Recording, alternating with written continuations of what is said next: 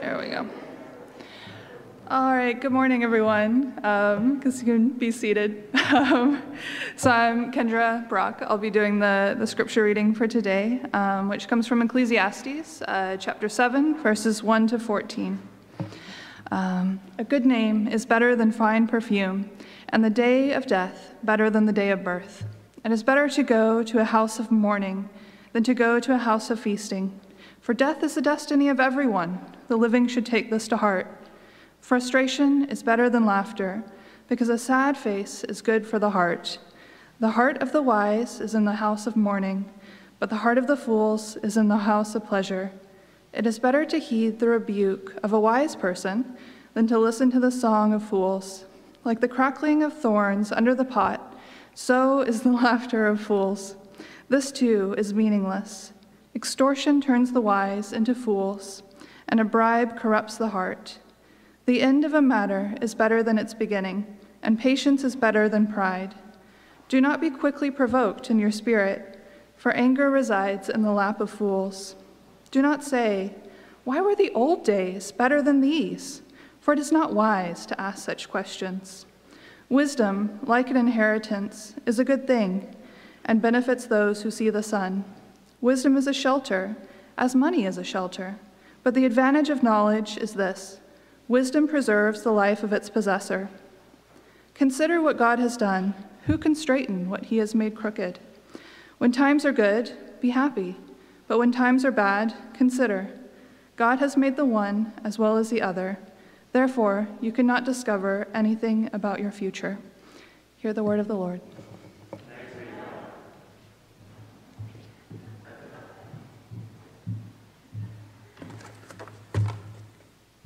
Well, in almost 20 years of pastoral ministry, I've had the privilege of being a part of many life events: weddings, funerals, baby dedications, and baptizing many people. In the previous church I served in Vancouver, there was a day when I officiated and participated in 3 weddings on a busy Saturday summer wedding season. We would also baptize people by the dozens at the beach with the beautiful coastal mountains as a backdrop. They are all important moments that I am always honored to be a part of. There was such a sense of joy and celebration in these events. But out of all these events, I find that funerals often offer the greatest opportunity for impact. It was often moments before an impending death that I found loved ones most authentic and thoughtful about what might be most important in life. Try as we might to escape death, it's hard to escape it at a funeral when you're looking at the casket of a loved one and passing by it and watching their body lowered into the ground or pass into a crematorium. You know, when we think about scenes like a funeral, we're inclined to move on as quickly as possible. You want to escape all the icky feelings that the event might remind us of. But the book of Ecclesiastes reminds us that death isn't something that we need to escape from, especially in light of our union with Christ. Death helps us frame our present lives much more meaningfully.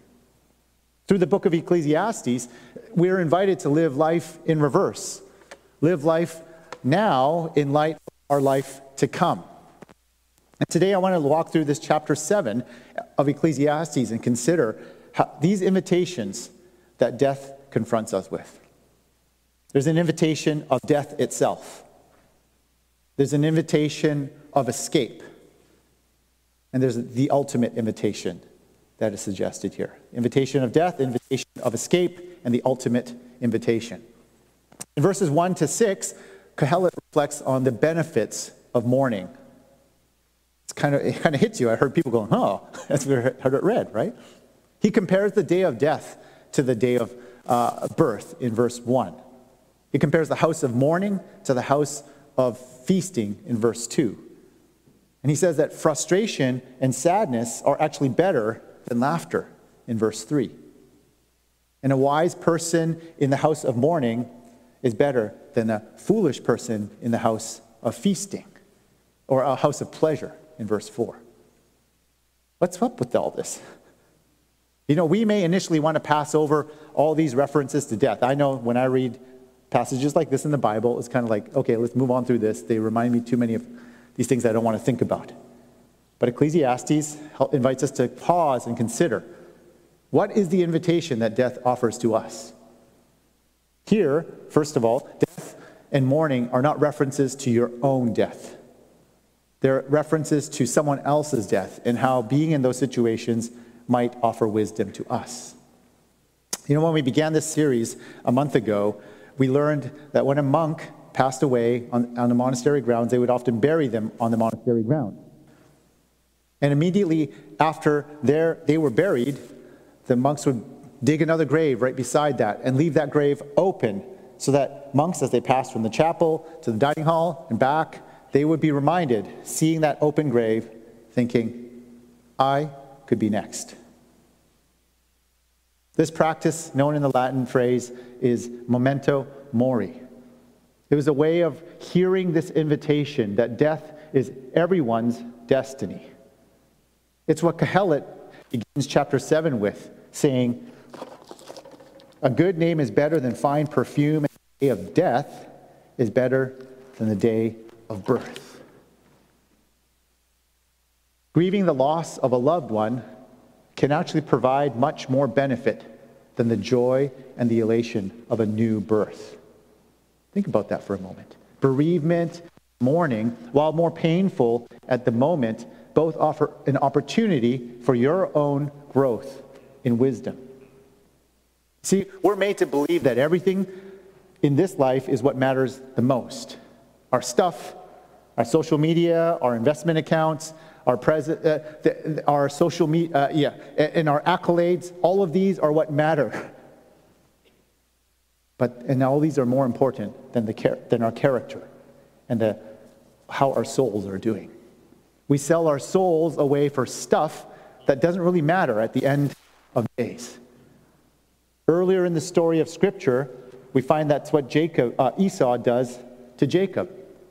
He sells his birthright, aka his character, his name, his future. He sells it all for what? A bowl of soup. In verse 1, it begins with this kind of weird phrase, a good name is better than perfume. What does this lead into this invitation that death offers? Here, fine perfume or cologne is likened to birth. That's thought to be wonderful and sweet-smelling and enjoyable. But fine perfume doesn't reveal the character of the person wearing it. Like an evil person can use fine cologne to smell good, your birth doesn't determine the kind of person that you will become. Only death is the life that the end of a life offers a much better measurement of a person's character than the beginning of that life. Endings tell us more than beginnings. An obituary tells you more about a person than the birth announcement. But here's something to consider. How differently will you live now if you consciously thought about what people would write?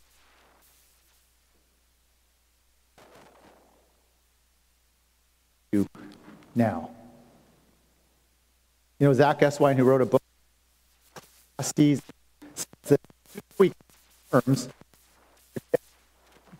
to pack here.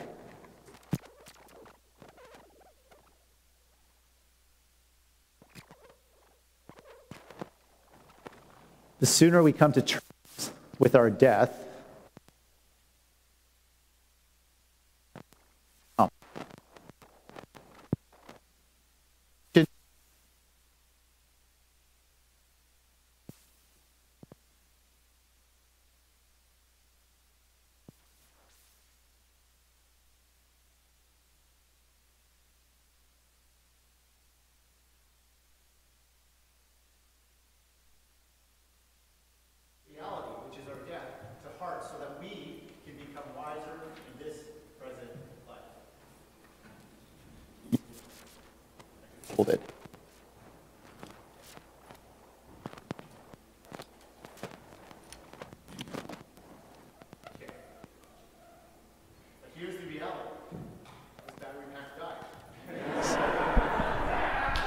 So we must confront the death of this battery pack. I can't run from it. I can't escape it. We are all invited to turn from this invitation that death offers to us. And that's what Kohelet addresses in the following verses. We hear this invitation to escape. In verses 7 to 14, Kohelet offers a series of proverbs that seem kind of disconnected. But set by this reflection on the invitation of death, perhaps they can be seen as the ways that we want to escape facing death. These are ways that we want to manage and keep control of things. They are linked by this false sense of control that only God offers to us. Death is the ultimate loss of control. But these proverbs highlight how we want to escape our sense of losing control. We attempt to escape by using money and extortion in verse 7 and 8. We attempt to escape by using anger in verse 9, by turning to nostalgia in verse 10, and we even turn to wisdom itself in verses 11 and 12. All these things are forms of escape for us from death. Verses 7 and 8 describe how we escape our present reality by looking at money and power and influence in the form of extortion and bribery. We use these things to define a new reality for ourselves rather than trusting God. Now, we may not have, you may say, well, I don't have a lot of money to bribe others and extort others, but you know what? We can use emotional manipulation. Parents? We can use money or manipulation. When we do that, it's a reflection of our impatience that he talks about in verse 8. When things don't go according to our timeline, we want to escape our responsibility and escape the reality of the way things as they are. So we resort to manipulating things to get what we want. Escape shows up in verse 9 as well. We attempt to control an outcome using not money or manipulation, but in this case, we use our words and our anger. We use anger to bend others to do our will. Kohelet doesn't mince words here. He says that anger sits in the lap of fools. How many of us have been angry before? Anger is like an addictive drug. The more we use it, the more we need it, and the more it owns us. We lose the ability to control anger. Anger owns us, and we begin to move into the territory of fools. In Luke chapter 9, verses 54 to 56, when the Samaritans dismiss Jesus before he even arrives, James and John, two of Jesus' closest disciples, are miffed. They turn to Jesus and say, Lord, do you want us to call down fire from heaven and destroy them? They're angry. Do we ever feel like James and John? James and John are the trigger-happy disciples, looking to use folly to fight what they see as folly. In our day and time, it shows up in shooting guns to settle personal disputes. It shows up in chasing someone down in traffic because they cut you off. And I probably would say it's the underlying emotion in parking large semi-trucks on border crossings and in capital cities for weeks on end, honking horns. Anger is a way of escaping your inability to cope with things not going the way you expect them to. Lastly, for today, we'll turn to a surprising form of escape in verse 10. That's nostalgia. What does he say there? What do they say there? Do not say, why were the old days better than these? For it is not wise to ask such questions. You know, nostalgia shows up when we talk about the good old days. Nostalgia shows up in the statement, remember when? Remember when those people were here with us? Remember what life was like growing up in my neighborhood, in my hometown? Nostalgia is reflected when we say, Did anyone ever tell you the story about nostalgia shows up when we say, this is not the blank I know. This is not the neighborhood I know. This is not the city I know. This is not the church I know. This is not the America I know. You see, nostalgia is a way for us to escape the present. Nostalgia plays tricks on us when we remember the good stuff, which is often worth remembering, but we're really not very good at remembering the bad stuff that was happening along the same time. Nostalgia makes us blind to what's good in the present and makes us blind to the evil things in the past. When we say, sigh for the good old days, we inevitably overlook the evils and uncomfortable truths of that time. You know, in the news, there's a lot of talk about this fear of CRT and systemic racism. So people go and ban books, they burn books, and we say things like, America is not racist anymore. But there's this myth of white supremacy in America that needs to be shattered. It's conveyed in these socially acceptable forms of nostalgia. Safe, aka predominantly white neighborhoods that have good schools and have good property values that accelerated the most over these past decades. They all many of them benefited from racially restrictive covenants and redlining that prevented a lot of black folk from getting mortgages approved at affordable rates. The lands that propelled America's industrialization were stolen from indigenous people groups. These are uncomfortable truths that we must face. You know, even within WCF, nostalgia can be at work. I hear many stories about how God has worked faithfully in the history of our church, and we should certainly celebrate those and remember those. But it also seems that we haven't been very good at talking about things that are hard. We use formal processes and meetings to force decisions. Or we consider walking out the doors of the church to make a statement, rather than having a meaningful conversation with someone who might see things differently from you, and how we live out our faith in Jesus. And that's why the elders have called this series of congregational conversations for us to build that muscle as a community. Nostalgia creeps in everywhere. When nostalgia is at work, we often fail to ask, why was it better then than it is now? Is God less loving and less powerful now than he was in the past?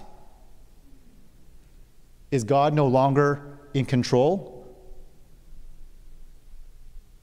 You know, C.S. Lewis comments on how nostalgia is a very special emotion of longing.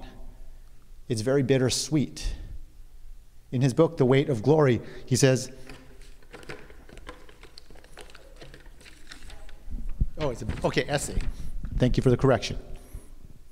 Only children or the emotionally immature think that what they are longing for is what they are actually longing for. Only children or emotionally immature think that what they are longing for is actually what they are longing for. Those who are mature recognize that nostalgia plays a trick on you. It intensifies your emotions. And he goes on to say, these things, the beauty, the memory of our own past, are good images of what we really desire. But if they are mistaken for the thing itself, they turn into dumb idols, breaking the hearts of their worshipers. For they are not the thing itself. They are only the scent of a flower we have not found, the echo of a tune that we have not heard, news from a far country that we have not yet visited. Here's what Lewis is saying. Experiencing nostalgia points to a longing for a more beautiful person than you have ever met, and a more beautiful place than you've ever been to. What's pulling on your heartstrings in the past is actually a pull to a future that you have not yet seen. Remember earlier how I invited you to put a button on maybe I didn't, but how endings tell us more than our beginnings. Nostalgia is actually pulling us towards an ending when we think it's about pulling us to something before. It's pulling us to an ending that we have a chance of knowing when we come to know Jesus. Our attempts to distract us from considering death realistically in this life, they're all forms of escape, whether it's wielding our power through money or manipulation, or deluding ourselves to what really is through nostalgia. And even those who escape to wisdom that Kohelet addresses in verses 11 and 12, Kohelet says, even that's limited in its benefit. But we can escape escapism, not just by looking to the end of our lives, but we look to the end of history described in the story of Scripture. In Psalm 39, David asks God to help him truly see his end, that his days are numbered, and that his life is fleeting. And he doesn't look to escape this reality, the finality of his life. He runs to the living God, and he recognizes only God holds all things and controls all things, including eternity. That's what we've been reminded of in the songs that we sang this morning. Kohelet, too, invites us to consider what God has done. In verses 13 and 14, he says, "Consider what God has done. Who can straighten what he has made crooked? When times are good, be happy. But when times are bad, consider this. God has made the one as well as the other. Therefore, no one can discover anything about their future." The crookedness here that Kohelet speaks of is not moral crookedness, but it's of situations where things don't go the way that we expect. The road bends and turns. When things go sideways, they can be awkward, they can be jarring, they can even be painful. Americans have a preoccupation with comfort. We don't like to be uncomfortable. So much so that I read this morning that the governor of Florida is trying to pass legislation that allows people to sue teachers and schools who teach curriculum that makes children feel discomfort. We don't like to talk about difficult things, so we try to escape. And that's why we're the most medicated, the most obese nation, that drives the biggest cars and has the biggest homes with multiple TVs and freezers. We try to insulate ourselves from discomfort and death. But what if we began to recognize and accept all these things as under God's sovereign control? God indeed is doing something with them for eternity. That's why Kohelet says, consider this, consider this. It shows up twice in these verses. Consider means pay attention. Pay attention to where God is at work. We want to focus on what humans can do, what humans have done, their successes, and what humans have broken and failed at. We will be tempted to try and fix things on our terms or escape from dealing with them. But consider is an invitation to pay attention to God and God's work around you. Take the crooked things you see and set them in God's presence. That's why he can say, when times are good, be happy. When times are bad, consider. God is involved in times that are good and bad. Most of all, consider means pay attention to the ultimate demonstration of God's work in history. David the psalmist and Kohelet the wise one in Ecclesiastes both pointed to their hope in God's work in the future. But we have something they don't have. There is an ultimate invitation given to us in the life, death, and resurrection of Jesus. If we respond to this ultimate invitation, we find that we join into Jesus' storyline that goes to the end of history. We find that God has the last word on our pain, but God also has the last word on our joy. Behind every pain in this life, God is letting nothing and no one separate us from God's love for those who are in Christ Jesus. Those who have responded to this invitation of God. Do you believe that this invitation is the ultimate one? More than the invitation of death and more than the invitation of escape? Because that's the way of Jesus followers. Last fall, Julie and I had a chance to watch a live taping of one of my favorite comedians, Stephen Colbert. As I learned more about Stephen Colbert's life, he appears to live out his Catholic faith with incredible depth and sincerity. In an interview with GQ magazine, the writer is trying to understand why someone like Stephen, who has experienced such incredible pain and loss in his life, is able to be successful at what he does. You may not know this, but growing up, Stephen was the youngest of 11 children. At the age of 10, Stephen lost his father and 2 closest brothers in a plane crash.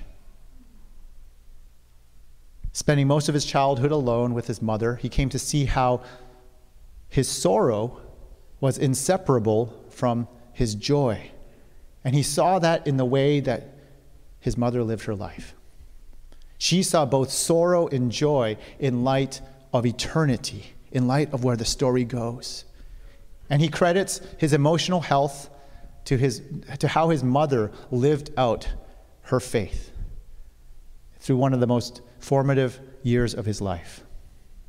He says of her, "Imagine being a parent so filled with your own pain and yet still being able to pass that on to your son.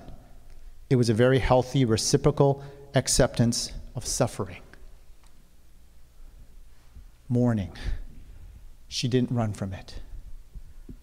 For him, though he had to confront the deaths of his father and 2 closest brothers at the most formative ages, he is able to say now, "I love the thing that I most wish had not happened. I love the thing that I most wish had not happened." How many of us can say the same thing towards those parts of our lives that we wish would not have happened? Though confronted with death in a very acute way, it seems that Colbert escaped escapism, at least as it relates to this event. In fact, he can even say that he's learned to love the thing that he wished most had not happened. When we confront the reality of death, don't run. Don't run to wielding your power or in anger. Don't run to nostalgia. Don't try and escape. Let death speak its wisdom to us now. And most of all, consider what God has done. Consider what God will do. In Christ, we have this ultimate invitation to escape death's grip on us. And in Christ, we have the ultimate invitation to escape escapism. May you find great comfort in God as you do so. Amen.